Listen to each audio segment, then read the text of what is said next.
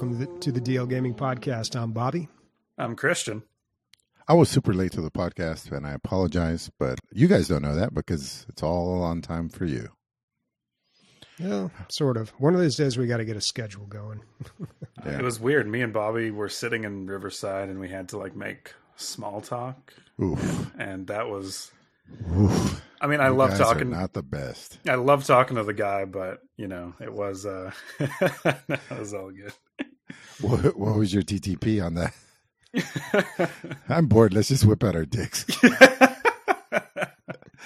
Yeah, Riverside is great for that too. You guys don't know, but yeah, you can zoom in and all kinds of stuff.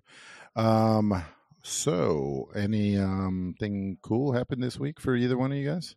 Christian, you just got back from a small road trip or something? Yeah, I went to Drumheller, Alberta, which is Dino Land, and I was talking with Bobby before the show, but do you guys have any themed towns where every business in the town is themed a certain way? There is there's old German towns. Those are throughout California. There's these one or two that I know of for sure that are just German themed, and I guess they just migrated there a long time ago, and the whole thing's German.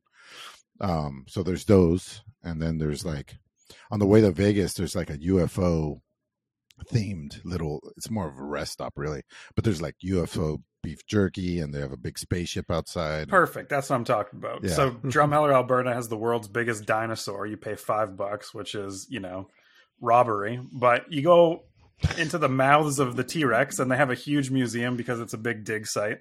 But then every other it's crazy. We'll be Tyrannosaurus Ave, Triceratops Street.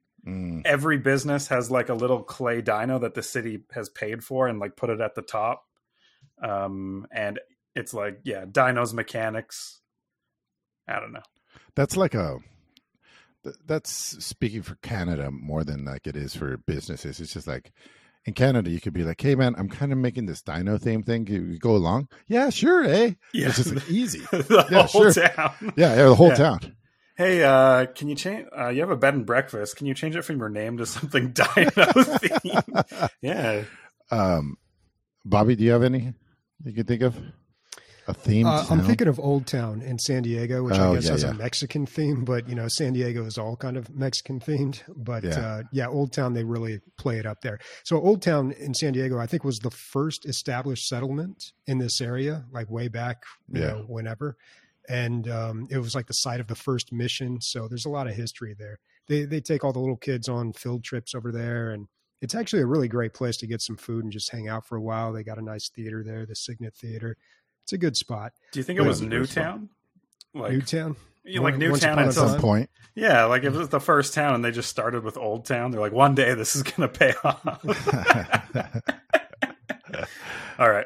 All our new listeners left and all the regular people are still here. So thanks. And I think we can start on the video games now, right? Yeah, we certainly can. So let's start it off with On the Radar. First game I want to bring up is called Demonologist. And this is a straight up ripoff of Phasmophobia. But probably better. Exactly. I was waiting for this for ever since Phasmophobia came out. I was I love the idea. I love the concept. I love the voice communication. I hate developers. I just think the game is pretty shoddy. And I can't wait till somebody rips this off with a bigger budget. And that's kind of what this looks like, this Demonologist game. It's coming out on March 27th, and there's actually a demo, a demon demo you can download now. A demon demo? Cool. A Demonologist demo you can download right now. It's co-op up to 4 players. That's great. It's got the same thing where you're investigating these scary places, and you are trying to provoke the demons and figure out what they are. But the graphics look a lot better. It's really funny. If you look at the Steam page and you look at one of the pictures, you can see one of the characters, and it's this girl who's ghost hunting, she just left the gym. It's just a real off look.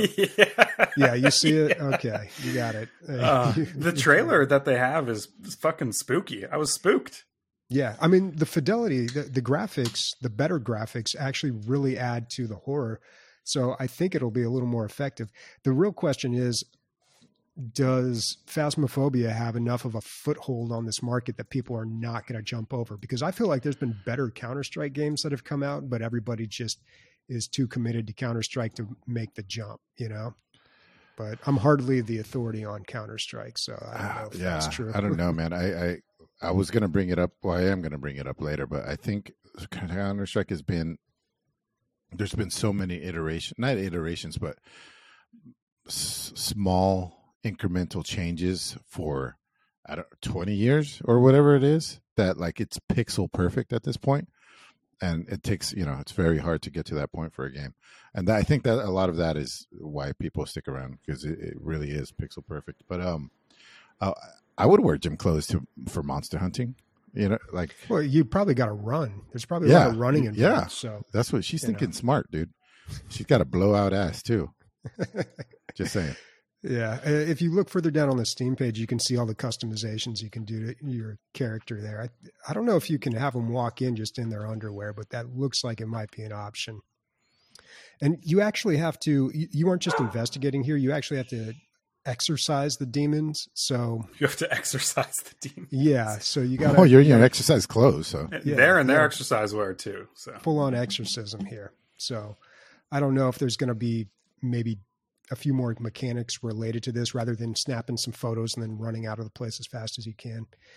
My real issue at the end of the day, I think, with Phasmophobia was that it was just too dark. It was pitch black. And later I went and watched a stream of it, and this wasn't too long ago, but the person streaming actually had their gamma or their brightness turned up because they could see way more than I could, like way more. For me, when I played the game, it was like if my flashlight wasn't on something, it was pitch black. Yeah, and that was me too.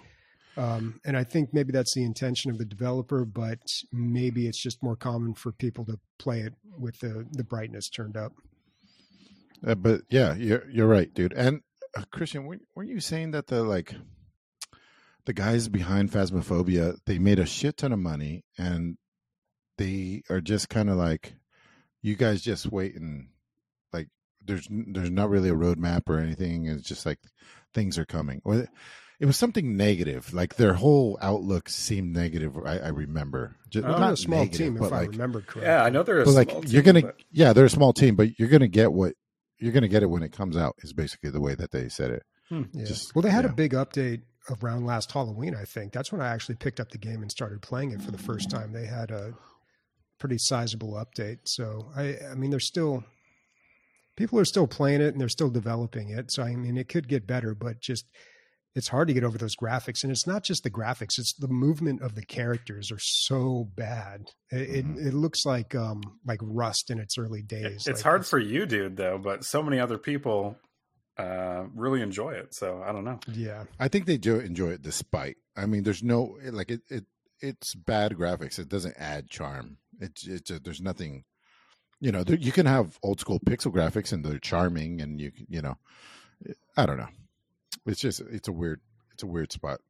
Okay, well, Demonologist, this is your chance to shine. And they made another game in 2021 called Haunt Chaser, which was another 4-player co-op horror game game. Maybe they're 2021 Haunt Chaser. So this is their second attempt at ripping off the ghost hunting. How did the first one do? 514 positive reviews, 72% positive. So I mean, probably a good game. This is maybe their second swing at the bat. They're like, this time we're going to bring down Phasmophobia.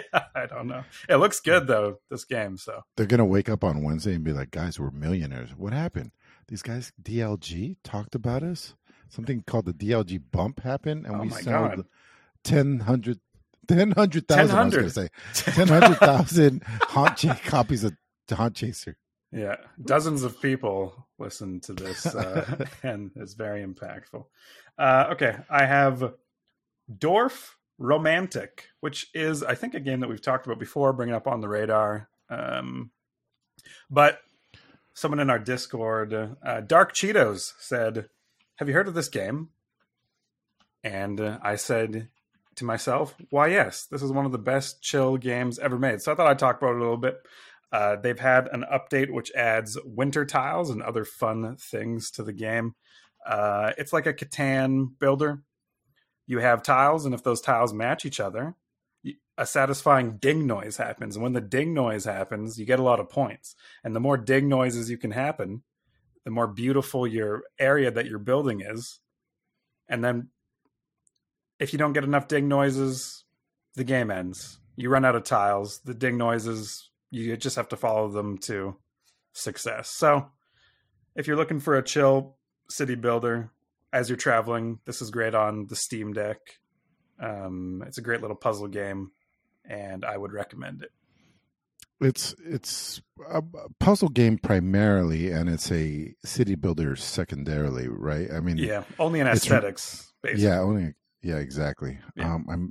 It really reminded me of this other game, and I'm trying to find it right now, and I cannot. I can find pictures of it, but I cannot find the game. But yeah, it's just, chill, no real rush, no stress, just a nice time. Yep. Yeah, and it's overwhelmingly positive. Yeah. Oh yeah, I feel like this is one of the best ones of these types of games that has been made. So thanks for that, Dark Cheetos. That was Dwarf Romantic. One word. Really strange looking name.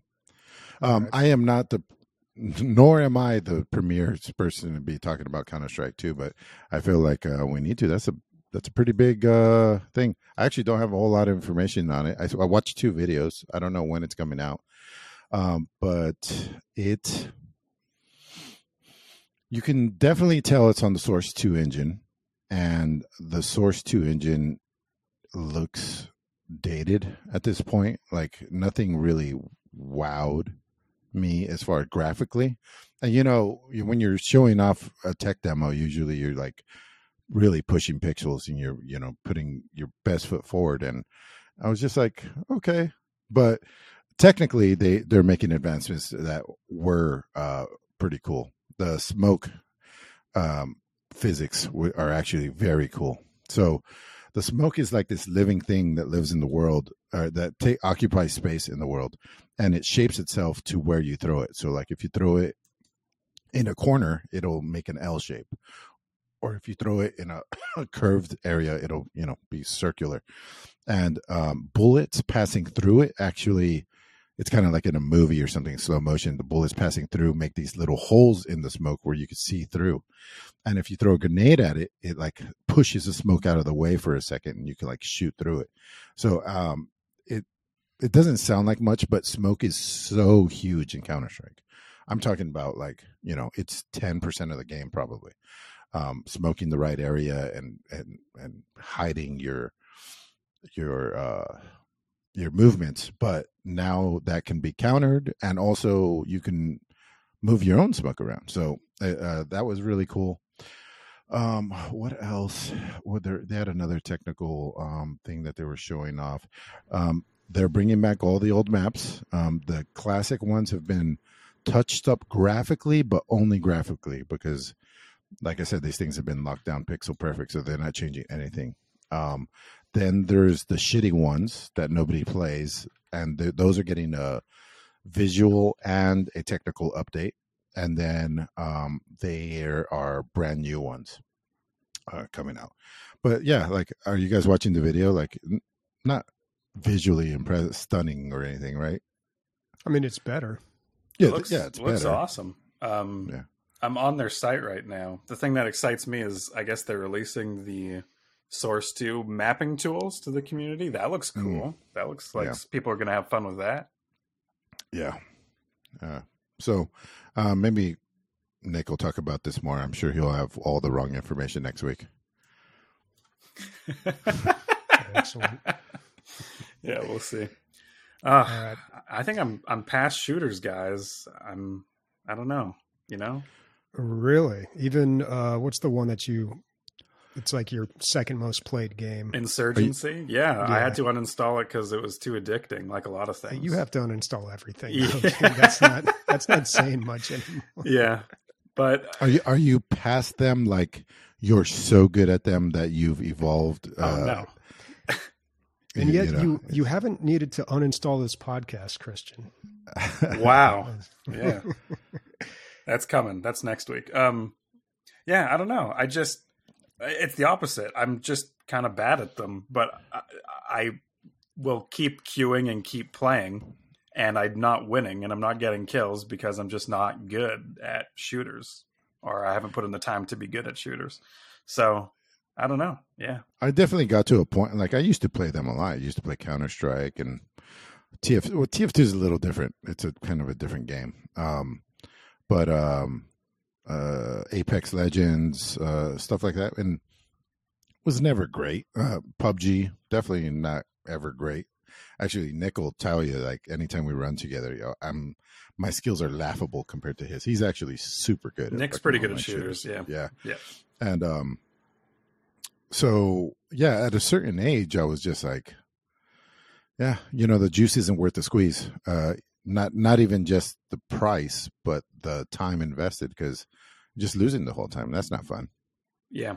And with something like Counter-Strike, like you said earlier, the game, like where to put your smokes and shit and where to drop your nades. Yeah. And I feel like there's all this built up knowledge that people have had, and I'm like coming in new and I'm dying in like 10 seconds. And if they're reusing the same maps, the new smoke mechanics aren't going to help me. So yeah. Yeah.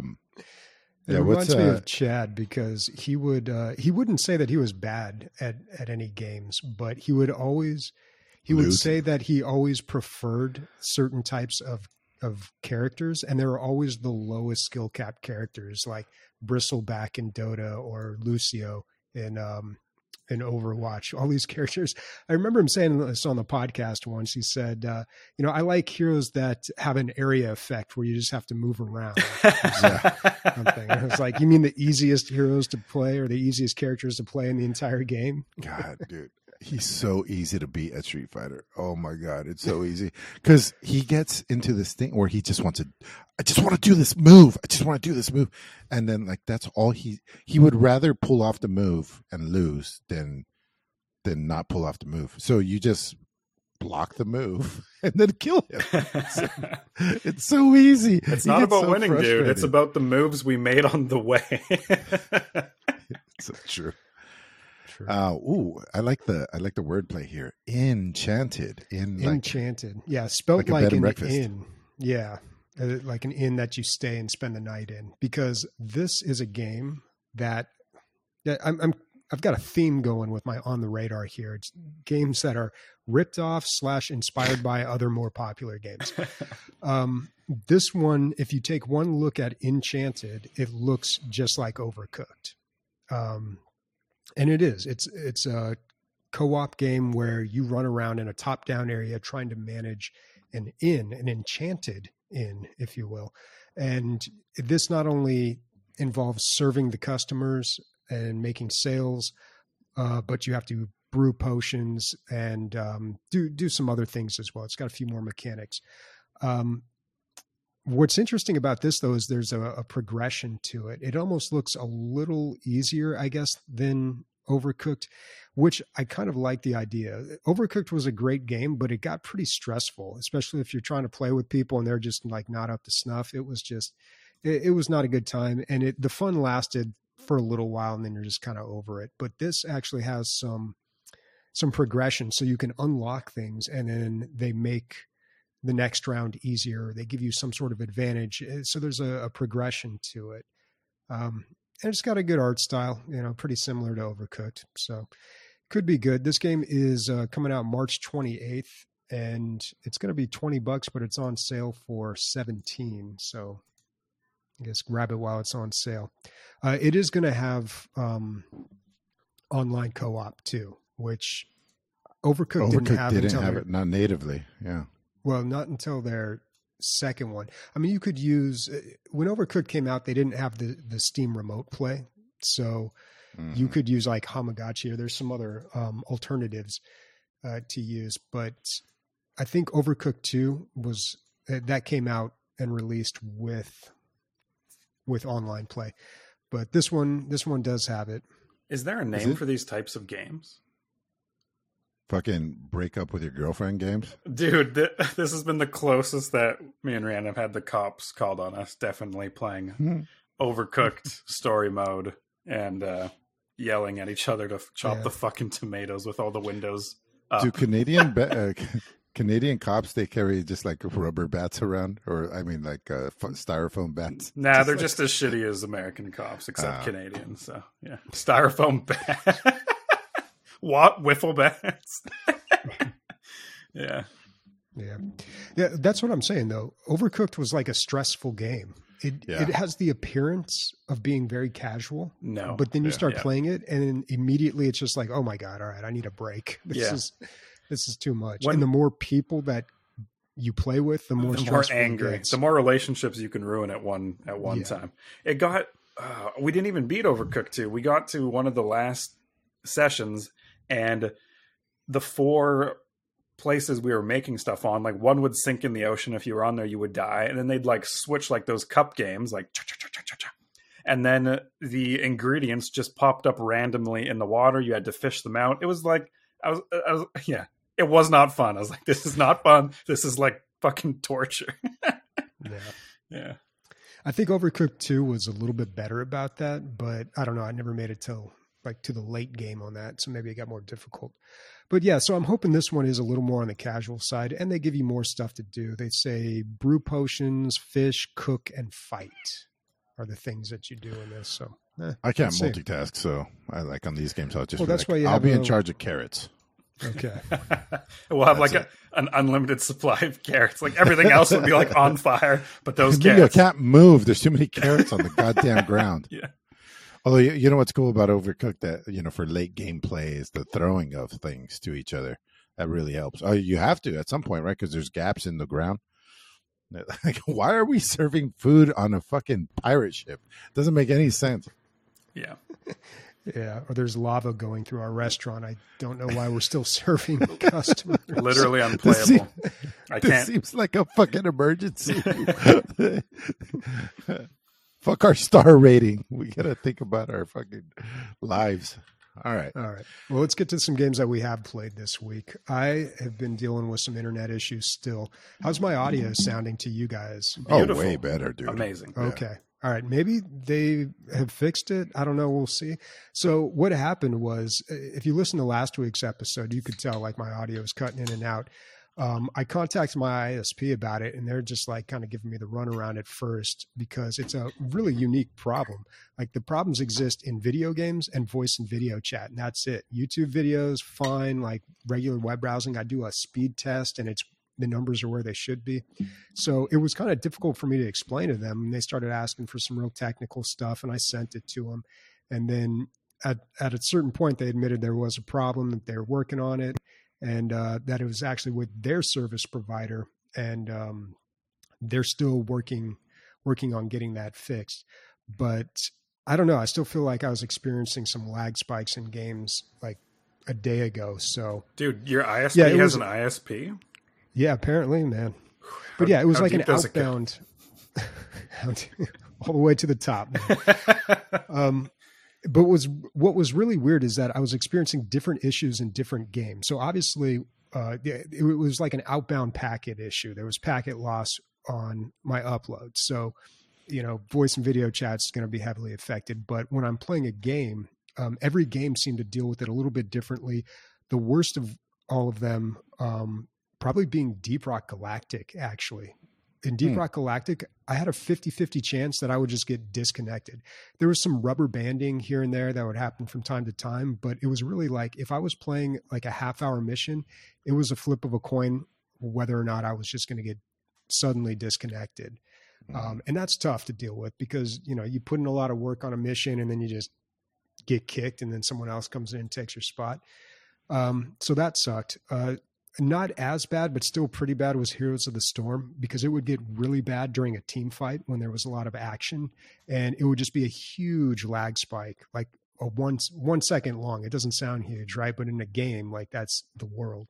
And it would happen constantly too. It was just like I'd have little micro stutters just every couple of seconds or every minute.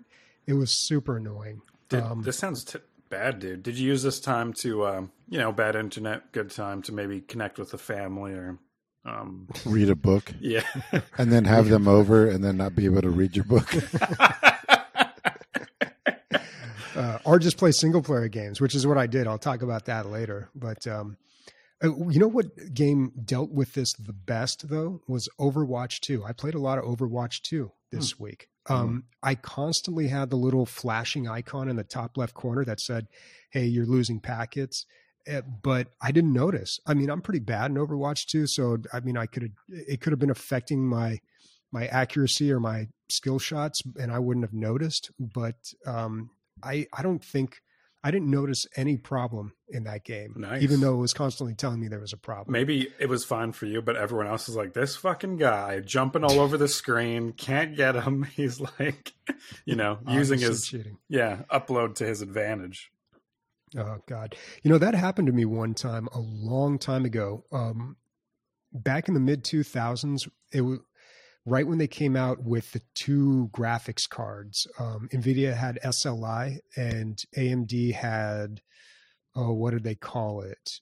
Oh man, I can't remember, but AMD had their own version of like SLI where you run 2 graphics cards in tandem. And I was experimenting with this with 2 AMD cards. And for some reason in a game I was playing, I think it was Team Fortress 2, it just caused me to glitch.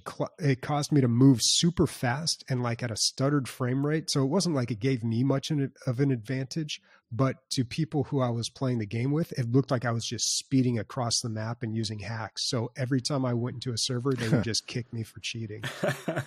Yeah. I'm not surprised. And this was like right when this stuff came out. So I don't even know if they still do that. Does anyone still run 2 graphics cards anymore? I barely haven't heard one graphics card. I haven't heard about that in a long time, dude. Yeah, and I feel like they came out with Sly, and then some people did it for like that generation of cards, and then that was it. Because the next generation, I remember where they were like, this is better than 2 cards on Sly. And then people are like, so why the fuck am I going to do it? That happened a lot. And then now they're just twice as big. Like, they're huge. Yeah. Man. It's like oh my God, I can't believe how big my 4080 is. Okay. So AMD's version was called Crossfire. I remember now, Crossfire. You'll get caught up in the crossfire. You guys remember that game? No. You did the voice acting for it? Could you do it again? That was pretty cool. No, it was a song. I just wasn't going to sing it. Oh. The commercial. Look up the commercial for Crossfire. You'll see what I'm talking about. You guys know what I'm talking about. If you're a 90s kid, you know this. Is that the Hot with Wheels? all the fire in the background? Hot Wheels? Dude, the game. It was a board game where you shoot these little things on a board at each other. And the Crossfire commercial was just like on TV all the time. And it was like these kids playing, and it was all the CGI flames everywhere. And it was like they're in like a pit fight or something. And these other kids are around like cheering them on. And then one like shoots the other one. And then oh my God, dude. like, yeah. And then he spins away. Dude, my parents loved me, so they didn't let me watch violent, video game board game commercials. Like 90s commercials were the best. Anyway, yeah, what you're saying about the dual GPUs is totally true because you never got double the performance out of them. You got, if you were lucky, 1.5. So you're buying 2 GPUs and you're getting 1.5 the value out of them. So it was not a really good investment, but for people who wanted to just like push it to the max, they would do that. Also, they were a beast to cool. Dude, imagine 2 graphics cards that you got to cool in your computer. And then, a newer graphics card would come out and just be better than like the SLI top tier. Sad. So yeah, that was my week, but I'll talk about the game that I did play a little later. Somebody else can talk about their game, or we can watch the Crossfire commercial. I don't know. I don't know if we should put it on. I don't know. I couldn't find it. I couldn't. I did a search on YouTube. Out of your goddamn, maybe like Canada blocks it or something. I don't know. It's too. I think it was one of Bobby's fever dreams. It never really happened. Bunch of kids were in the alleyway. They were beating the shit out of each other. They were shooting. The first thing that comes up. I'm putting it in chat. Okay. First thing that comes up I look in YouTube. I type in Crossfire in YouTube, and it just comes right up. Really? Damn. Okay. I don't see where you put it in chat either. I've got the Crossfire blinders on. I can't. I put it in Twitch chat. Twitch chat. He's cross-eyed when it comes to Crossfire. I can't see it. Okay, I'm going to talk about Bobby's favorite type of game. All our favorite types. Survival crafting games, I've unlocked the cheat code. I know how to play these games, and I want to share that with everyone. So what you do is you set a day of the week, Tuesday, in my case, and all your friends and you. Excuse me. Yeah, yes, sir. Can it be Wednesdays too? Go fuck yourself. No, yeah, it can be Wednesdays. Yeah, whatever day you want, and you all go at the same time, and you all play for the same amount of time, and you all hang out together and progress at the same amount of time, survival crafting. And then if anyone logs into the server and tries to get ahead or does anything else without the group there, you ban that person and you don't play with them again because they're ruining the game. That's my thesis on these games. They're only fun they're the most fun if you go in with your friends and you're all experiencing it together, and you don't have someone, being a loot gremlin, basically, like giving out high level gear and stuff, or saying, I beat this boss and this is what you do here, and here, like backseating you, basically being fucking annoying. It's just better if you all discover stuff together, because there's no other game, I think, that's like that. You'll never all go to something and be like, what is this? We can't figure it out. And that is fun. The puzzle aspect of you doing that with your friends is fun, in my view. So you're an anti-capitalist communist, is what I'm getting. Nobody can try to be better than the others. Is that what you're saying? Yeah, they can try, but on the time that the whole group plays, it's like a D&D session. Like, you should treat it more like an event that you're having with your friends than something that you get ahead in. Like, D&D wouldn't be fun if you just showed up once and someone's like, I played for 4 hours and I'm level 10 and I'm going to lead you through all this content. Yeah. Yeah. That's a good analogy. So are there specific games that you're playing like this? Yeah, Astroneer. We've been playing it for the past 3 months, and I think we've pretty much beaten it. And I don't think I can say that of any other crafting survival. And it's just because it's been fun every single time. We've explored all the planets. We've unlocked the end game. All we have to do is set up this satellite, get these little crystals in the satellite, and I think we've won this survival crafting game, which I think a gripe a lot of people have with these types of games is they're not winnable. But I think they are. If you do them properly, I think they can be. So, yeah. Mm-hmm. Astroneer was one of the few survival games that I enjoyed, actually. But when I played it, it was still it might have been in beta, or it was in early development. There were things that just were not functioning correctly. And I couldn't continue with it, but I always meant to go back to it.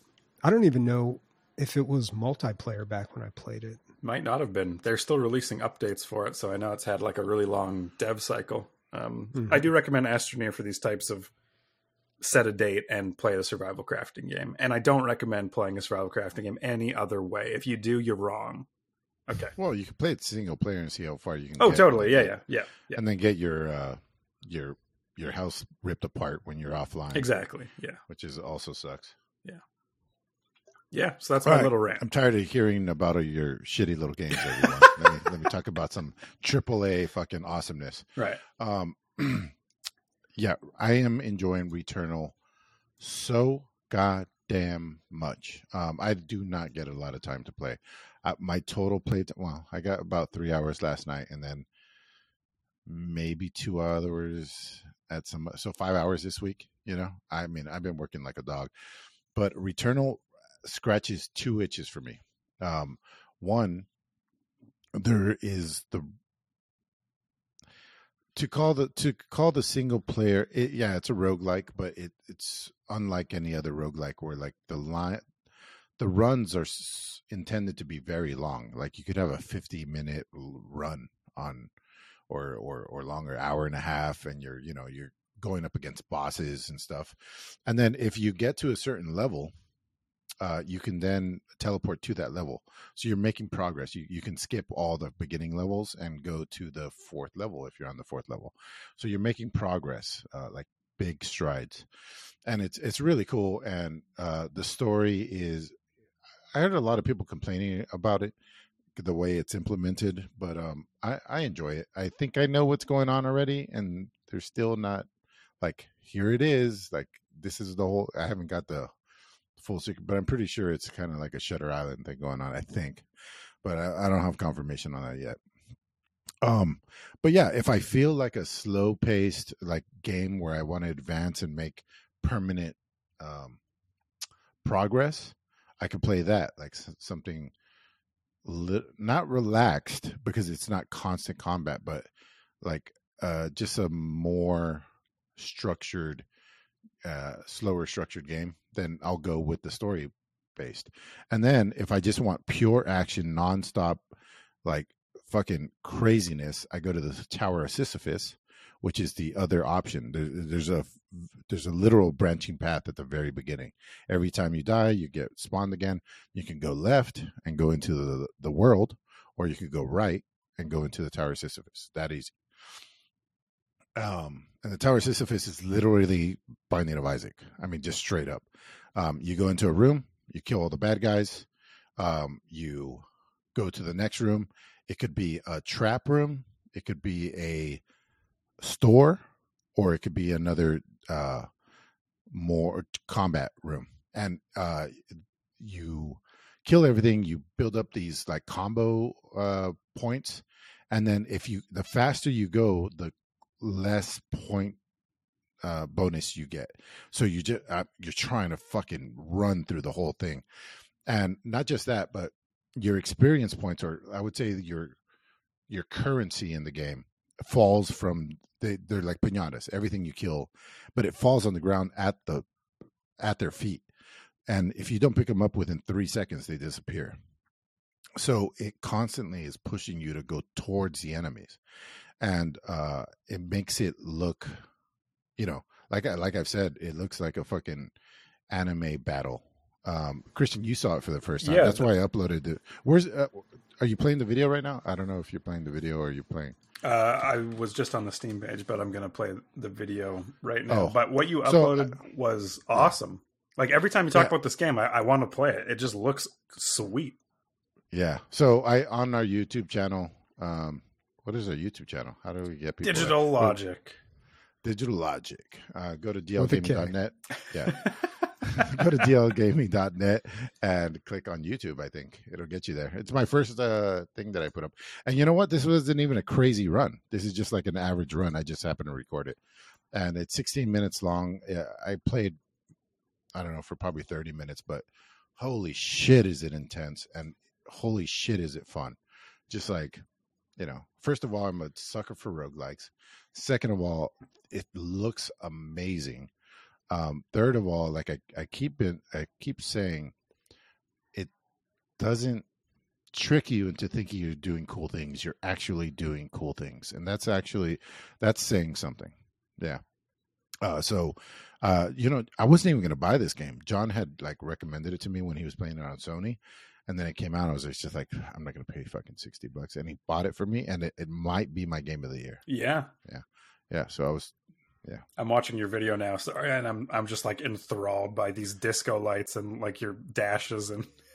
Yeah, dude, it's fucking sweet. Yeah. It's so sweet, and it makes me feel like I'm good at video games too. Oh, by the way, 10,000th in the world, right here. You're looking at him, Mr. 10,000. For what? Yeah. Returnal? Yeah, for you. Oh, so the Tower of Sisyphus has its own like ranking system. Oh, cool. That's why you want to get your bonus. 10,000. Are you Ender's Logic on there? How can I confirm this, dude? But I've only played Tower of Sisyphus like 6 times, so that score is definitely going to go up for sure. I promise you guys. Okay, I'm gonna get that up. I want to stream this game because I think it's a streamable game, very streamable. The tower anyway. So yeah. So what's the Pale Beyond, Bobby? The Pale Beyond was a game that Fastidious had bought for me, wanted me to check it out. And I took one look at it and I was like, okay, I don't know. I'll give it a shot, man. And it was a little tough at first because this is a survival game, but it is it's not your typical survival game. You're really just making decisions and you're not running around chopping down trees. It is like choose your own adventure. Kind of like that. There is a lot of reading, especially up front, and it took a little bit to get through that. I was like, man, this is a bit of a chore at first, and I was not feeling it. But then I hit a point where I really started to enjoy this game. They do one thing with the dialogue that first of all, I thought, why do I not like reading so much when I'm playing video games? Is it because like my expectation is I'm here to play a game and I want something interactive, and then you make me read and I'm upset? It could be a little of that, but also I kind of realized that reading in video games is like a lot of dialogue. And when you read a storybook, and I read a lot, like I like reading books, but I just don't like it in video games. And I think there's a key difference here. Like a lot of video games, it's just dialogue. There's no like descriptions or, these paragraphs describing things, or, it's just like straight up dialogue, and it's hard to carry an entire story just on that alone. So I think that's why it kind of suffers a little bit for me. Chad always complains. Chad's almost like a speed reader. His dad reads a novel a day, and then he sends him garbage bags full of books, and then Chad reads some of them. Anyway, he reads super fast, and he hates it because he reads it so fast, and then the voice acting so far behind that it just bothers the shit out of him. But I have the opposite. I was like, just slow down with your acting, bro. I read so slow. I'm like, the man went to. Well, there's a lot of things that they can do wrong when it comes to text in video games. So this one doesn't have any voice acting. I mean, there's a little bit. There's like a part where they sing a song and you hear that. But one of the mistakes they make in this game is when you're doing these conversations, these dialogue options that they give you, you select one, and then you obviously read the responses, and then you select one. And then once you select it, it places it in the dialogue, so you read it a second time. And that's just like super annoying, because the big problem that I have with a lot of these in video games is that there's too much of it. I liked Inscription. It had some reading, but it kept it short. There's like a sentence or two here, but like some of these games just keep going and going, and it's honestly not very well written, like in a lot of games. Like I just don't think there's a lot of good writing in video games, and I think that's in part due to what I mentioned earlier about it just being all dialogue for most of the time. Now remind me, you liked this game? Eventually. So once I got out of the prologue, I actually really enjoyed the mechanics of the game where you have to make decisions. Because what's happening here is you're the first mate on a ship that's on this voyage up to like the icy north. And you're on this expedition. It's kind of a rescue mission, but you're not really sure. The captain's not being very clear with you. Then after the prologue, you get stuck in the ice. The captain disappears and you're in charge of the ship. So you have to make all the decisions. Plus you have to win over the crew to your side. You have to decide like, okay, I'm going to send this person out to go hunting and this person out to run the engines or get fuel. And these guys are, it's like resource management. It's like it's a management game is what it becomes. And then there's like the whole balancing of like keeping everybody happy and winning people over so they accept you as the captain. And some parts of the story actually got a little interesting too. Like is mutiny, and is that like a game ender? Is that something that can happen? There are points in the game where you have to, the crew votes on who they want in charge. So you have to make sure that you have enough of your crew on your side. Yeah. But there was like one particular part of the story that I actually got pretty invested in was the cook, who also is like the musician, and he plays music for everybody at the end of the day. He was really loyal to the old captain who just disappeared, and he wouldn't really accept me as a new captain. So he started singing these songs that were little jabs at me. And I was like, dude, fuck this guy. And, you have to address that at some point. And one of the options is just smash his accordion. And every time I wanted to do that, I was like, this is what I want to do. I want to just be like, boom, I'm in charge here, bitch. You smashed my necromantic cat in D&D, dude. Do you remember that? Yeah, I probably did. Yeah, he was a fucking paladin. Somebody was like, he's a necromancer, and you're a paladin. Oh, it was Nick. He was like pushing Bobby to do any role playing whatsoever. And I had this like skeleton cat, and then one morning we woke up and he just smashed my cat too. Oh yeah. Well, I mean, it was probably evil. I think that cat was plotting against us. Plus, video games are like the complete opposite of real life for me. I like to solve all my problems by just smashing things and killing people. But I exercised some self-control here, and I did not smash his accordion, but I was firm with him, and I think that ended up playing out better in this game. But I don't know. I'm in the second act. I'm assuming there's 3.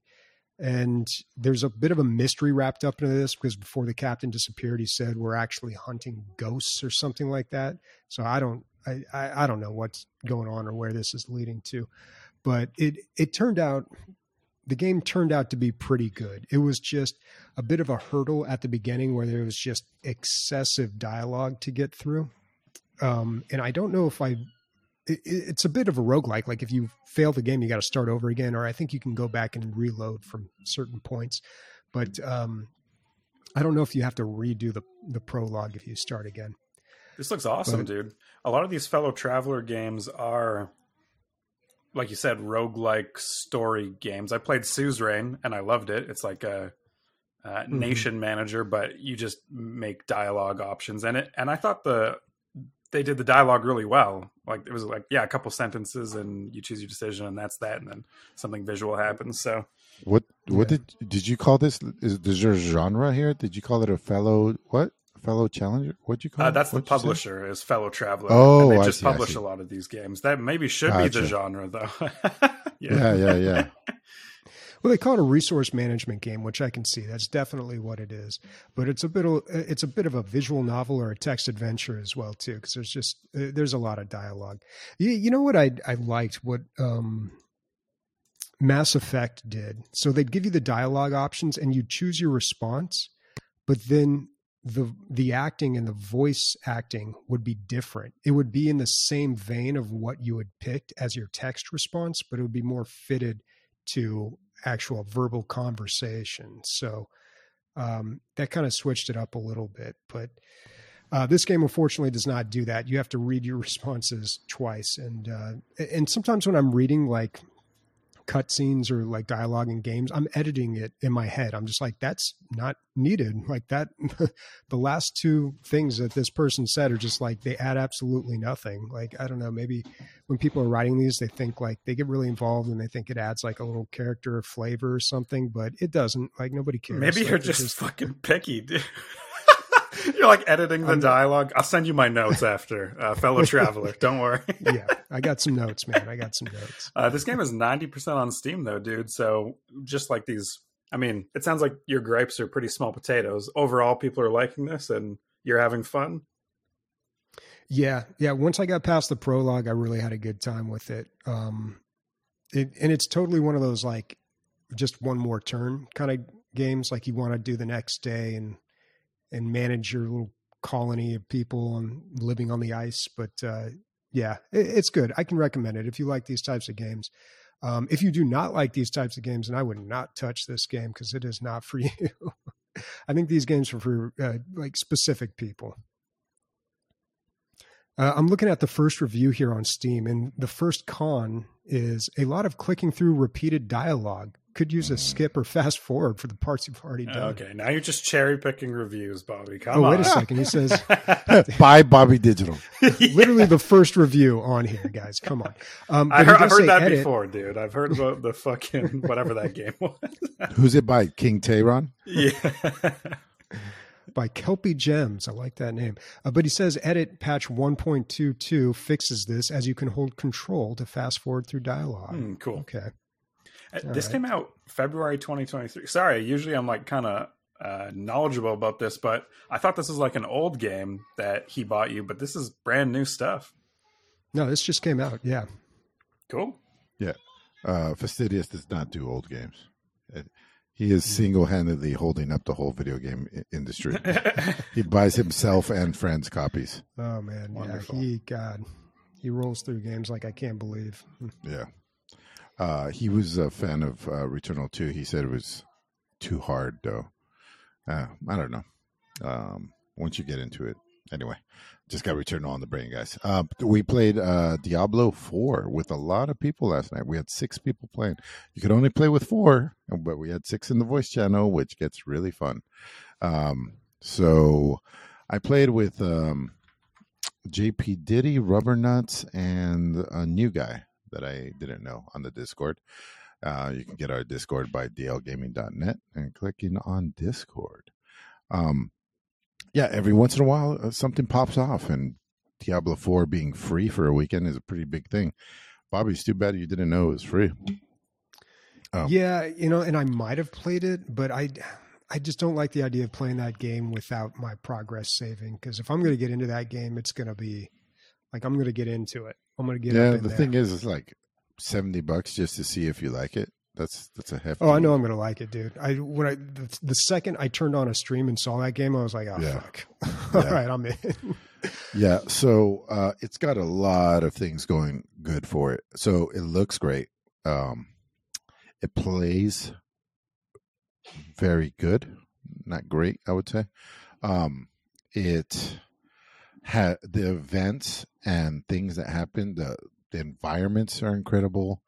The just scripted, somewhat scripted, because it's randomly generated levels, but the little scripted things that happen in the level, like something like a chandelier falling, not a chandelier falling, but like something like that. Just things are happening in the level that are fucking sweet, because usually ARPGs don't do that because it's randomly generated levels and stuff.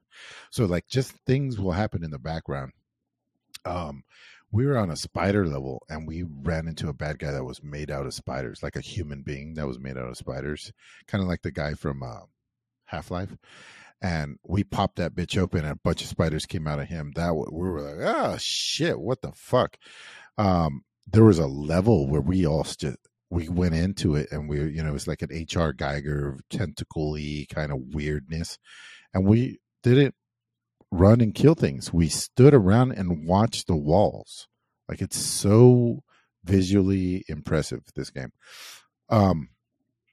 But I guess my caveat would be that the skill system, now after playing Last Epoch, the skill system and the skill tree on that game and the crafting in that game are so well done that I haven't played enough Diablo 4 to say that it's worse, but it's just, that for me has been the epitome of skill tree and maybe any game, but especially an ARPG. And then the crafting was very well implemented as well. I don't understand the skill tree in Diablo 4. I don't know what they're going for, really. You can respec all the time, and you could do it for free under level 15, and then you could do it for very cheap a few levels after that. So that's okay. But it's kind of like you have to spend a certain amount of points to get to the next tree. And I don't get how it could be fun. It seems like once you start picking your skills, it's pushing you in a certain direction, and then you have to go that direction instead of like just doing anything you want anytime. Honestly, dude, it doesn't matter. 2 weeks after this game comes out, people are going to theory craft it to death, and you're just going to look up what the best build is for whatever class you're playing. I mean, it's Diablo. I never do that, dude. I always do the opposite. I never, whatever the top deck and magic is, I will not play it. I only ever do my own homebrew. Always. Well, you're not going to be top 10,000 in Diablo 4.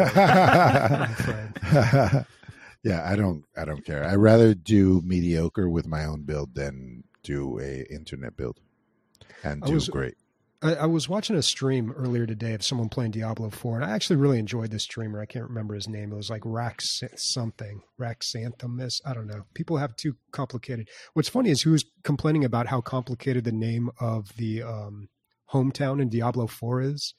He's like, I'm just going to call it Kmart because it's too many syllables. Yeah. And I'm like, dude, your name is too many syllables. Again with these notes, dude. Send them in. Oh yeah, dude. There's one thing I got, man. It's notes. But he said two really interesting things. Number one, Last Epoch was a fantastic game, and that, and this streamer specializes in these types of games. Okay. This is like all he plays. And he said Last Epoch was just incredible. And two, he said that, people are going to be judging Diablo 4 when it comes out against all these other games. But what you've got to remember is that you've got to compare Diablo 4 to these other games at launch. So is Diablo 4 is going to have way more content than Diablo 3 did at launch, or that all these other ARPGs did at launch. But when it comes out, obviously people are going to look at Diablo 3 and it's got Reaper of Souls and all these classes and all this content. And they're going to be like, well, why doesn't Diablo 4 have this? So, it's kind of an unfair comparison. Well, there's also, I agree. But it's kind of like what I was talking about Counter-Strike earlier. It just has, so many iterations and little fixes that it gets better down the line. But Last Epoch isn't even out. They're like at 0.9. It's still in early access. I don't know what they're going to do that 1.0, but it's a done deal. Like that thing is wrapped up. You could fucking put a bow on it. It's good to go. Maybe they're going to put more endgame on it. I heard a complaint today about the end game. Apparently, there's a new stat after you beat the game called like stability, and you have to build that up in order to get like a certain boss to spawn, and then you kill that boss. And if you don't get the loot that you wanted off that boss, you got to build up more stability again, and it takes about an hour to do that. So that doesn't seem very fun, but I don't know. You are doing it in a super customizable fucking, just anybody, just, if you have a little bit of interest, just YouTube Last Epoch skill tree, or Epoch, depending on where you're at and who you are. I'm not saying Last Epoch's better than this game, because god damn, the visuals are crazy, man. It's so good. It's so good. Yeah, my Necromancer. Did you post my Necromancer, my Edgelord? His name's Flip Flop. I don't know. I wanted to make him like look super fucking edgy, and then I gave him fucking the stupid name called Flip Flop. But yeah, the graphics are great. You could see right there. I think this is what happened. I think Captain Gummy wasn't even going to download it and play it, and he saw the graphics on just the character that I built. And he's like, "Holy shit!" He's like, he started downloading. Sold. So yeah, sold. Yeah. So I could definitely. Can I recommend it for $70 based on what I did? And that's the cheapest version you can get is $70, right? I would say, I mean, if gun to my head, yes. Gun to my head, it's probably worth $70. Yeah. You got to think about, I mean, dude, I don't really throw around numbers like that. Like, $70. It's like, am I going to play it? That's the real question. Like, because most games I'll play for maybe a week and then I'll never touch it again for the rest of my entire life. But Diablo 4 is a good investment. $70 for a game that I'm probably going to be playing off and on for the next 10, 15 years. Yeah, dude. Yeah, that's a good way to look at it. Pick that up. So, Christian, are you showing his Necromancer here? I did show it. Yeah. Is it in Discord? I'll just share my screen temporarily so that we can all bask in the glow. Okay. Yeah. Yeah. The graphics look incredible on that. You're locked into that. When you pick Necromancer, you're locked into that kind of like scrawny, like emaciated.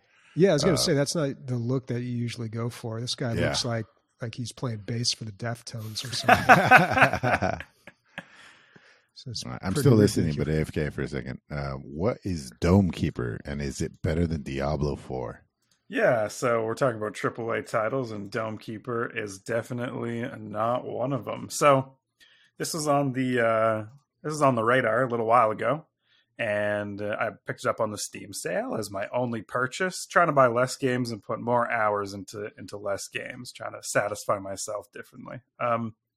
So the loop of this game is you mine below, you get resources, and you upgrade your dome, and then in a certain amount of time, aliens come and they try to stomp your shit in. It's a simple formula here, but it's one of the, I I think it's one of the best games ever made. I don't know if that's if you like these types of games, it's a roguelike, and it's like a pretty difficult one. You don't keep anything after moving on, unless you reach these milestones, and then you unlock a different way to play the game. But it's actually the base stuff that you start off with is a laser, and it's really easy to use. And then everything after that is a bit more difficult. We have Emilio's daughter here trying to say something, but I think as he left, he muted the microphone. It's just, took the thunder right out of her speech. But you mine below. The further you mine, the better resources you get, but the longer it takes you to get back up. And if you don't get up to the top, those monsters are going to stomp your shit in. They're going to wreck everything you've made, and you don't take anything with you. So, as far as like these casual roguelike 2D pixel games go, it's beautiful. The soundtrack is amazing. All the effects are awesome. It's very responsive, and I can definitely recommend this game as if you like roguelikes and I don't know, build your base resource management. This has been out for a little while, right? This is a couple years old. A couple years old. September 27th, 2022. Ooh, I don't want to dox myself, but that's an important date for me. 90% on Steam and $23 Canadian, $17 American. I mean, I like the name of the developer. Bippin Bits. Bippin Bits. Yeah. You make a strong case for the game, man. Makes me want to play it. Yeah. And you get, I don't know, there's a bunch of cute stuff. You can unlock this dino downstairs that digs for you, and then you can like feed it berries, which increases how fast it digs. The controls remind me a lot of like Killer Queen Black. They're not, they're meant to be a little less responsive. Wait, does that make sense? Like you overshoot your mark a little bit because you have this jetpack, and part of the game is trying to maneuver around the tunnels that you made, which is satisfying when you do it right. It feels like you're like threading the needle properly. So, yeah, Dome Keeper, pick it up. Yeah, it looks pretty good. Downstairs digging dino, dude. Yeah, quadruple D's, ain't nothing like it. All right, before we move on here, quick shout out to some subscriptions. King Tyron, 7 months. We appreciate it, man. 7 months. God, has it been that long? Crazy. Is this when I do a plug? Is there a plug? Hold on, we got one more. Burn Division, 26 months. Damn. Nice. We appreciate it, guys. That's All over. Right. That's over a week. So, Emilio, did you press your little button? Sorry, that mutes you. Yeah, you got quiet. What? Oh. There you go. Oh, this? Yeah. So. Yeah, there you go. I'm so we're. Yeah. We know you like it. Yeah.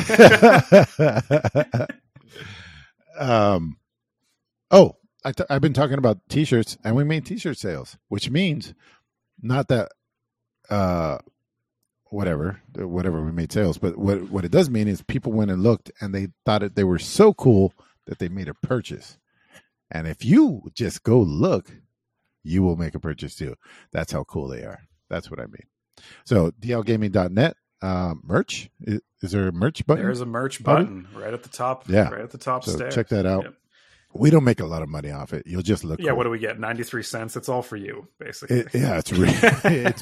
We're going to get free advertising. So hopefully you're the one extrovert PC gamer. Yeah. People ask you about your clothes. What's this DL gaming in the style of BioShock? Yeah. All right, where are we at in the show? Host. Listener questions. All right. So first one coming from, I thought his name was Alatom, but maybe it's showing Atom here. I think it's Atom. I think it's, yeah. Well, he asks, what video game OST do you guys think is a banger from start to end? It's the Hades. It's the Hades soundtrack from start to finish. It's the only game where instead of spending my hard-fought roguelite little gems that you get after the end of every mission, where you can increase your power level, I went to the musician and I just bought more songs to listen to from the soundtracks. Yeah. I was thinking I don't know, last night or something that somebody, hopefully somebody's done a documentary on Supergiant. I hope they have, because I really feel like this developer has fucking blossomed through the beginning of our podcast towards the end. Up until they just keep incrementally getting better and better and trying new shit, and not always like home runs, but just fucking, it's so impressive, man. So impressive. Yeah. And then the music's always been great. And it's always been a part of, we were talking about it, I think last week, Bastion. Yeah. How like the sound, they started off with the sound. And also, Bastion is also looked at as the great narration, because there's like a great guy with a great voice narrating every one of your moves early on. And the boy took a slice at the pot. You're like, what's going on here? Obviously, they couldn't do it through the whole game, but the narrator does stick with you through the game. And yeah, it's just they're wow. Are they my favorite developer? One of, for sure. Yeah, it used to be Bethesda, but Bethesda, like Zap said yesterday on the Discord, they're a shadow of what they were, and the people that started it are long gone. Soundtracks, Bobby. One of your favorite things in this world, music. Oh, sorry, I didn't answer. Doom. Oh, Doom. Probably Doom. Cool. Doom 2016. Okay. Incredible soundtrack. And implementation, not just a great soundtrack, but like rising and getting more intense as the fighting got more intense, and then dying down as it slowed, not just stop. It's fucking great. Yeah. And a soundtrack should just be more than music in the background. It should serve the game in some capacity. I like the retro stuff a little bit more. Somebody posted a track from Streets of Rage in our Discord a while back, and that's just a lot of nostalgia for me, but also I hadn't heard it in so long, and on listening to it, I was just reminded how well it fit that game and how good that track was. It was just, God, I love Streets of Rage. I didn't have a Sega Genesis. I'd have to go over to a neighbor's house to play that, but man, that was always the game I wanted to play. And also Warhammer Mechanicus was a good one. Oh yeah? Yeah. Is it more of a rock theme, or what is it? No, it's like it's more like dark industrial and a little operatic.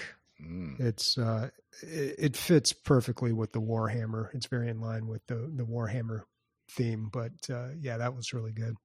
And again, yeah, you want to do something themed appropriately, not just having some hits on there that don't mean anything to the game. I forgot what I was going to say, but we can move on. All right.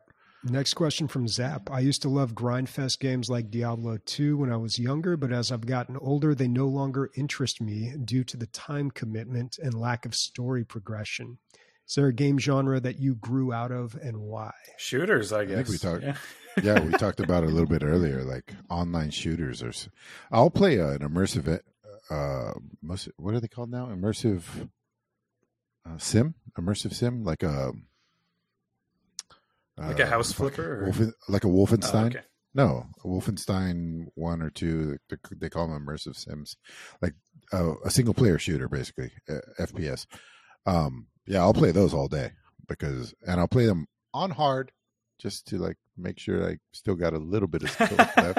But yeah, those online ones, it's just the juice is not worth the squeeze. Yeah, it's difficult to say I grew out of a genre because the genres change so much, and not just change, but they mix and match with other genres.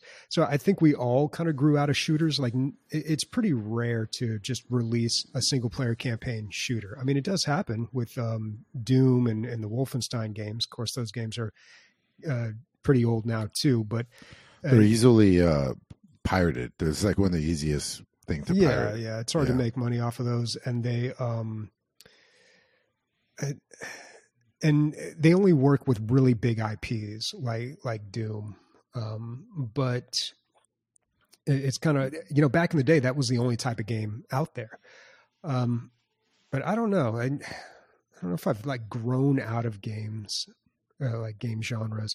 I do find myself playing a lot less strategy games just because of the time commitment. And that's really what I think it comes down to for most people, especially now. Games are designed to monopolize your time. Like that's the most important objective that they have, is just to get you to play or be in their environment for as long as possible. Because the longer you're in there, the more likely you are to spend money. In their environment. Yeah, it's like casinos. Like they got to get you through the doors. Once they get you through the doors and they keep you inside, then chances are you're going to spend some money. Yeah. But for strategy games, they usually don't have like I'm talking about games in general. Okay. And mainly AAA games, like the big games that are just designed to make tons and tons of money. So it is kind of difficult playing games this day and age, just because it's like, am I going to commit 100% of my game time to this? Especially doing the podcast, like we got to move on to things. So I do find myself like less likely to jump onto whatever the next big thing is, just because I'm just like, I'm not going to invest the time that this game requires. It's funny, after the episode last week, Bobby and I got our family share going, so he's like, yeah, I got this new computer, I want to push some pixels. I was like, all right, cool, let's like get you some high-end stuff. So one of them was Returnal, and I don't know, there was another one that was like high graphics, and then he ends up playing Inscription. Yeah, although I did also play Battlefront 2 this week. And nice. It looked incredible because my 1080 chugged on that, and I had a lot of technical issues. When I first started up Battlefront 2, it would crash every time I loaded a map on the new computer. So I was a little concerned, did some Googling, and someone was like, go into this config file, delete this thing about the shader setting. I did that and it worked. I was like, okay, that's weird. But it's really nice to play that game just on max settings because it looks fantastic, but also get a really good frame rate. Like I can play a sniper or specialist or whatever they call it now. Of course, after an hour, I was just like, okay, I'm kind of over this game, but it is kind of amazing to look at. Yeah. Same with Squadrons too. I feel like after you've played it a bit, you can go back in and just like experience being in Star Wars, which is like, of course, one of my biggest, something that turns me on, not in a fan way, not in a sick way, get your head out of the gutter, Bobby. You're smiling weirdly at me when I said that, but I still have yet to play Squadrons. I think they gave that game away on Epic Games. I'm pretty sure I have it. Dude, the campaign on Squadrons is 6 hours, probably ish long. And yeah, you just feel like you're in a dogfighter. Like I wouldn't even play the PvP because everyone who's still playing that game is like pretty good. It's kind of sad because you're going to get your head stomped in. And I mean, well, I've never been good at dogfighters. At flying games. Like even in Battlefield games, I never pilot the jets or the helicopters because I'm just terrible at it. So I'd be more interested in it for the single player. And I got to say, Battlefront 2, they really dumbed that stuff down. I'm like, wow, I'm actually getting kills.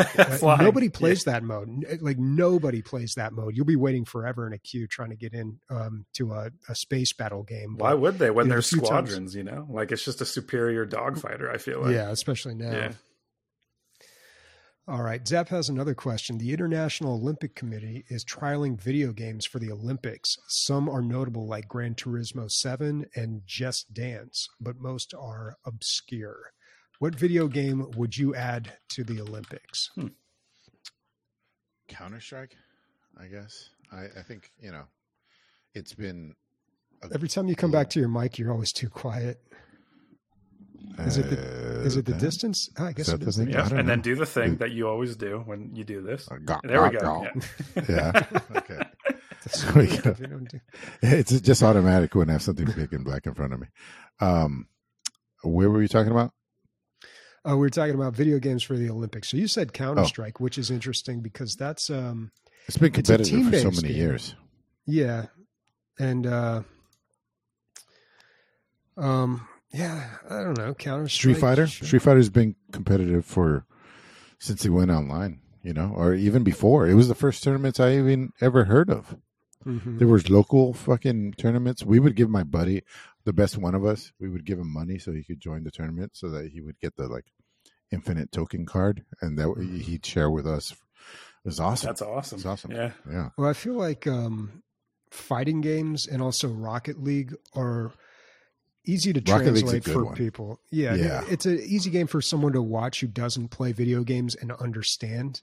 Although, I don't know, some of the Street Fighter games, they get pretty flashy with like the combo moves and it can get difficult to understand what's going on. But I think that's a little more mainstream friendly. Dana White, the owner of the UFC, always says that like MMA will ultimately be the biggest sport in the world because it's so easy to understand. Like this guy's clearly kicking this guy's ass. You know what I mean? In football, there's 45 minutes to explain for them to get a cursory understanding of what's going on. I think, but yeah, same thing with fighting games. If they're not super flashy, like a Marvel versus Capcom or something, yeah. You understand right away. The life bar goes down, and there you go. I think you guys bring up good points. I think they would be fun to watch those games, and there would be an audience who likes to watch them. But when I think about the Olympics, I do feel like we're looking for some sort of physical activity. Like I think maybe DDR or something where you're moving your body in a coordinated way, and the video game is just a part of that. Is more like an Olympic thing to, Like when you watch someone play DDR and they're really good, it's amazing how quickly they're moving their body and they're getting like perfect combos and stuff. No, for sure. When I watch people play DDR, I think they look ridiculous. I got some notes for you. Got some notes. Yeah. Okay. Hingle McCringleberry asks, not sure if any of you remember the DDR dance pads that were all the rage in the early 2000s, but do you think those could ever make a comeback, or even things like Guitar Hero? It feels like games that need extra hardware declined over the last few years, possibly due mostly to digital gaming. No, I think something like that will go VR first. I think there'll be a VR version of. I mean, that's what Blade. What do you call it? Beat Saber kind of is, but there'll probably be a more physical Beat Saber that will kind of be a huge thing. I think. Yeah, Beat Saber was really like DDR 2.0. Yeah, totally. You're saying that, but I'm telling you, the DDR people look way cooler than the Beat Saber people. Yeah, Bobby, I can't agree with you. I every time I saw somebody fucking going off on Beat Saber, dance, what DDR, it's so impressive. I thought. I don't know. I think you're jealous, dude. Yeah, I don't know. I don't know. Really? Yeah. You guys watch somebody? Can we get a YouTube video of can we get a YouTube DDR? video, dude? Yeah, let's. Somebody going and off. just moving incredibly fast, only from the waist down. And especially if they are like overweight and don't look athletic and still fucking destroyed, that's so much better. What's that Irish dance, like Irish folk dancing, where there's a lot of It's called river dance. Yeah. river Bobby dance, watches those and he's like, I don't get it. They look ridiculous. Yeah. All right. We got Amiru here. I mean, look at that. Okay. Maybe they can put a little pizzazz on it, like if they do a little bit more, but most people. She literally hasn't missed one note. It does look a little derpy, though. It does look a little derpy, but a little derpy? Okay. She has to balance herself. What is the other girl doing? Yeah, the other girl's on like super easy mode. This is such a huge contrast. One person's like nailing it. The other person is like walking like a giant. I'm barely watching the game. I got other things on my mind. Oh boy. All right. Hingle McCringleberry also asks, what is your favorite style of Pringle chips? I love salt and vinegar. I gotta look these up. I don't have Pringles so often that I know. Yeah, I don't know what the flavors are these days, but I mean anything salt and vinegar is pretty good. Especially as I'm older, I feel like that's, when you get older, you kind of go for the like Cool Ranch Blast Doritos a little less and more for like the traditional flavors that are like salt and vinegar or, oh God, do they have like a dill pickle? Pickle? No, the sour cream and onion one. Like those are good for a little while until they're not. Like you hit a certain point with those where you're just like, oh my God. The acidity builds up to a point that you're just like, yeah, I can't continue. I will burn my tongue out of my mouth if I continue to eat this. I kind of love the pain of that. Like a lot of salt and vinegar chips, like when the sides of my mouth start to dissolve and the flesh of my skin is exposed to the vinegar. That's when I know I'm having a really good time. It must be what like vampires feel when they've experienced something. Yeah. Yeah. That 15th chip. I'm looking at these in front of me right now. There was a dill pickle. I remember when that came out. I was like, that is really good. The cheddar and sour cream sounds really good. Yeah, I don't know. Besides that, everything else is. Buffalo is never everything that puts buffalo on. I'm never like, wow, that was really buffalo chicken wing. Never. I mean, do you know what a buffalo tastes like? No, but I'm saying like, buffalo wings, like Frank's hot sauce. That's buffalo flavor. Everything else is kind of like a pale comparison to that. Do they have pizza flavored? They do. Every time they do, and I bet it tastes terrible. Oh, they have a habanero. I'll probably love those. That's yummy. Someone tagged me on the Discord and they said Canada's been hiding these all dressed chips and they're the worst flavor, so you can have them. That's all I'm saying. We have all dressed Pringles too. People keep saying that that's a really good flavor, but you're just not into it, huh, Christian? No. Why would you take all the flavors and put it together? That's not supposed to happen. We have separate flavors for a reason. I used to do that with sodas. Every flavor bean in is that what they're called in Harry Potter? No, they're called something else, but they're all random flavors, and some of them are gross, and some of them are You good. used to do the swamp water, Bobby, with the pops, but then it only tastes like Sprite. The swamp water with the pops? No, dude, no. That's not what we call it down here in California. We call it a suicide. A suicide? Oh. Why is everything so violent? You're like, oh, this board game. Because we have guns, dude. We call, when you mix all the pop together, what do you call that? A suicide? Why? Certain death. And we don't call it pop. But I don't know. I think it is called pop in most places, but we call it soda. But yeah, man, it kind of tasted like bubble gum, honestly. I remember doing that a lot. Bubble gum? It wasn't that sounds good. Delicious. I love what? Yeah. All right, last question from Warconius. Favorite fruit or vegetable and favorite meat or meat substitute? How do you like eating these foods? Like a specific recipe or a preferred cut of meat? I like a good old-fashioned apple. Emilio's muted and yeah, you muted yourself in Riverside. Oh, yeah. Yeah. It's embarrassing. Sorry. Damn. Oof. Big oof. Asian pears are probably my favorite fruit. Oh, those things are incredible. Yeah. What about you guys on fruit? Let's go one by one. Fruits. I mean, probably just a good old-fashioned apple, although the cotton candy grapes are pretty insane. You are so boring, dude. An apple? An apple. Dude, apple a day, bro. Wow. Keeps those pesky doctors away.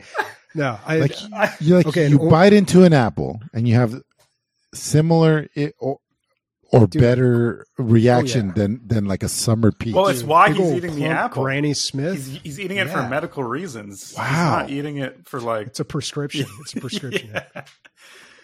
Wow. Yeah. I like a good But mango. Yeah, the cotton candy grapes are great. They're, I mean, those, I remember when you don't believe it, right? When someone says these grapes are going to taste like cotton candy and then you try one, you're like, all right, this is what witchcraft is this? And I think you can get them year round around here too. I don't know. They used to be seasonal. I've never heard of cotton candy grapes. Oh, you're out of your mind, dude. And it was in this movie. So I brought this movie up on the podcast before, but this movie called Fresh, it's on Hulu. It was like one of my favorite movies that I watched last year. And this guy picks up a girl at a Vons or at a like grocery store by talking about cotton candy grapes. I'm like, yeah, dude, it's insane. Yeah, what is this? Guy's absolutely American bullshit. Our grapes are cotton candy flavor. You can't make it up. It's just weird. All right, like that's some strange behavior. How about we have superior science? How about that? You didn't stop and ask if you should, though. You know, like you've gone too far. You've gone too far with the cotton candy grapes. This is what I've done so far. Oh my god, dude! What are those? That's a lot. Is that apple juice? Basically like seltzer, hard seltzer. Hard seltzers. That's what everybody's drinking these days. Yeah, it's like a sponsor. It's so weird to not drink and just see like what all the trends are with drinking because it's so different from what I remember. Like, first of all, like you don't even have to drink and drive anymore. They have Ubers and Lyfts now. That's incredible. And second of all, like there's this phase where people went through there's a phase that I feel Uber. Like... He says Uber in like the German way, like it's an exotic thing. He's like, they have Ubers now. Ubers. I said it perfectly normal. But like I feel like everyone went through this pickle phase too. Like they were ordering drinks with a pickle back. And I don't know, that was a while ago. Maybe they're still doing it. And now it's like all about the seltzers, like White Claw. And I don't know, back when I drink, it was like, if you see a guy drinking a seltzer, you're like, what? It was not 2023, Bobby. Cool anyone can drink a seltzer. It is 2023, and you can drink whatever. All right. Dudes can drink fuzzy navels, and there's nothing wrong People with that. Can fucking deep throat their cotton candy grapes like they're going wild. Oh my God. Dude, you're going to, I can't believe you haven't tried one. I'm going to try one. Do they have those in Canada? I have never seen them. That's probably why. You guys eat them all. They're so good. I can only imagine. Grapes taste like cotton look candy. for them. I don't know if they allow that to be. They're incredible, dude. I used to work in produce when those came out, and I had so much fun like giving samples of those. I'm like, come here. I have that something. Was a long time ago. I have something special. Little old ladies, come here, bro. I didn't. Okay. Let me put my grapes in.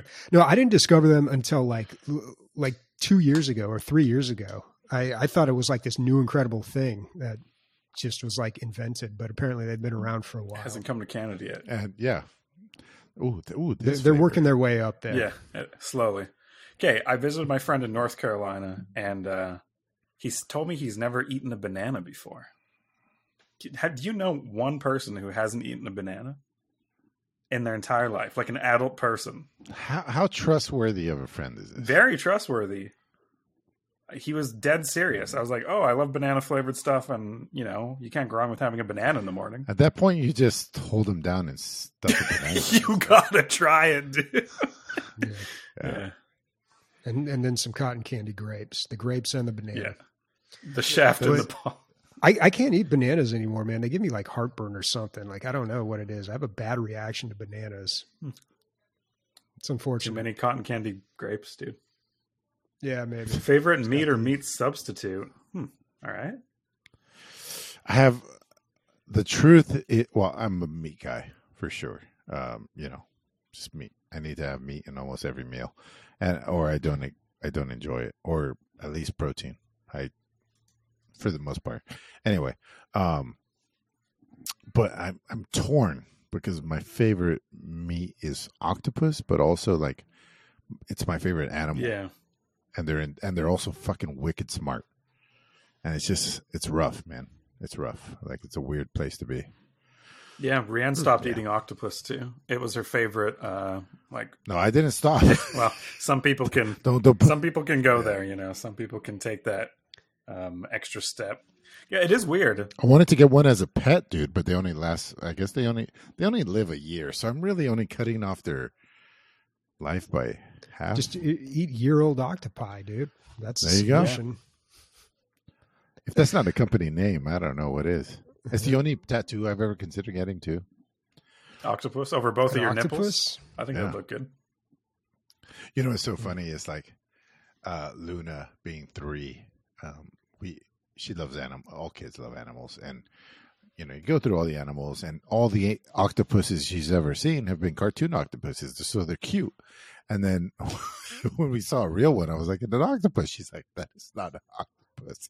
I'm like, "Yeah," and she's like, "That is hideous," because they're so strange, Yeah. man. It's like a football on 8 legs. They're weird creatures, I think the best. but I don't like them. I mean, eating them. I never really liked octopus. You like petting them? I like biting into it. Somehow it's like very satisfying. Something I don't primal in What do you. you, what do you call octopus in Spanish? know. Pulpo. Pulpo? Okay, that's actually close to French. It's like pieuvre or something. But Your, by the way, your French is terrible.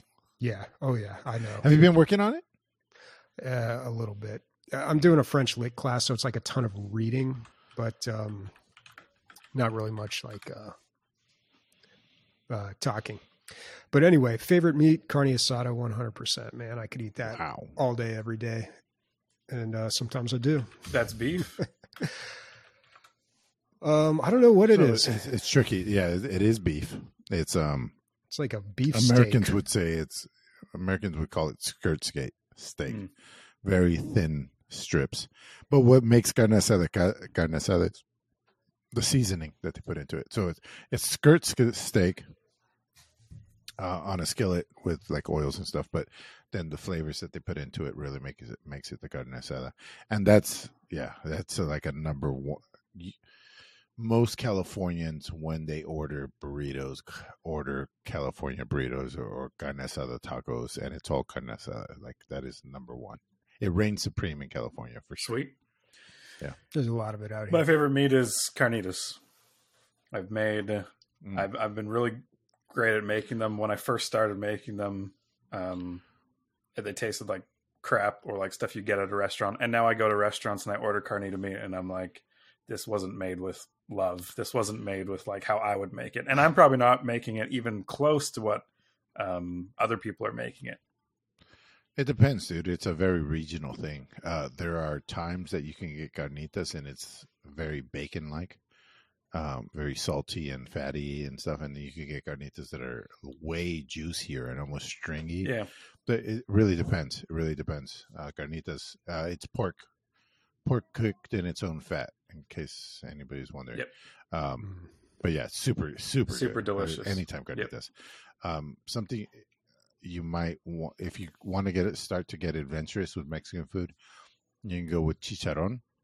And when I say chicharron, I don't mean the crispy pork cracklings. Those are called chicharrones, right? But if you get chicharron at a restaurant, that is like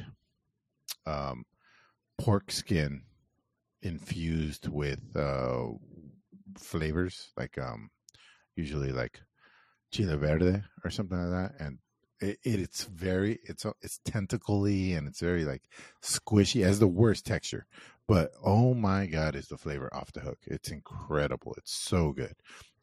It's like a pork crackling, but like infused with sauce and flavor. That's what it is, but it makes it squishy. Okay, cool. So good. I want to try it when we're going to, DLG Con in San Diego. I want to. You're not gonna find it in No? in all of Canada, probably. That's why I said I'm going to I would try it guess. in San Diego. I know. Oh, okay. You're just saying I'll have to wait. Yeah. All right, folks, I think that's an episode. What's everybody playing next week? It's fucking Dome Keeper, Eternal. dude. We're so bored. Dome Keeper. Yeah. I mean, if I had my way, it would stop raining and send it. The more it rains, the more I have to work. That's how it works at my construction job. Most construction guys get rain days off. It's the opposite for me. I have to work 10 times harder. I worked 14 days in a row. It is my first day off in a long time.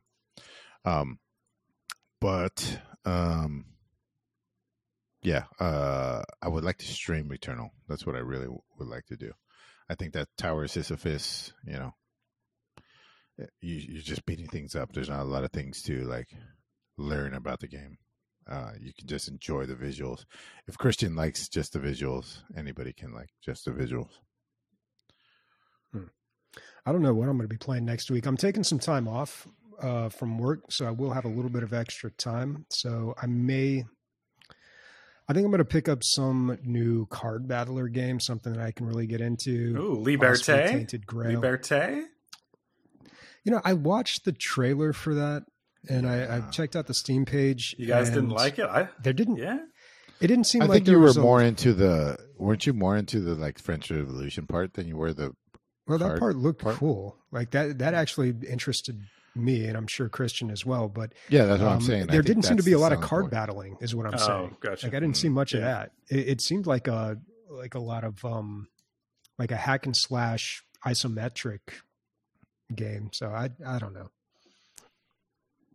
Bobby, is D4, is that a foregone conclusion for you? It's bought. Yeah, when it comes out, I'm sure I'll buy it in June. June is the release date. Whoa! Did you do something different, Christian? Oh, I just started sharing my screen. Just in, I have a feeling the end of the episode is coming on. So it is. It is. What did you think when Hades was like announced? Hades 2, and it was like his sister. Like, I don't know. I just have all the faith that it's going to be a great game. I guess I didn't really think too much. Why? What did you think? Oh, I don't know. I guess, what do you expect from a sequel? Like, how do you do the same thing but not do the same thing? I guess she needs to leave too because it's a terrible place to live. Right. I guess is what they're going for, right? I don't know. Oh, my brother did it, so let me see if I can. What's going to be the spin on it? Basically, like, how is it just not going to be Hades? But yeah, I don't know. Yeah. So I know you guys are obsessed over there in Canada about it. Did you guys ever like get the true ending? Do you know what actually happens, or? I'm pretty sure. Does he ever actually escape? Yeah. Yeah. Yeah. Or if you beat the game, yeah. Well, I beat the game, but then my character died shortly after, and I started all over again after talking to my mom a little bit. Is there a point that you escape and do not die? Oh, no, but your mom comes and lives with you, and then your new thing is repairing the relationships in the house while trying to fool the gods into thinking that you're still escaping, because there's a backstory that if they learned that Persephone was in hell, they would want to kill Hades for real, like permanently dead. Your dad would be dead. So he put Persephone upstairs so that they wouldn't kill her, basically. And now she's in danger being down there. So you have like a new reason to keep grinding.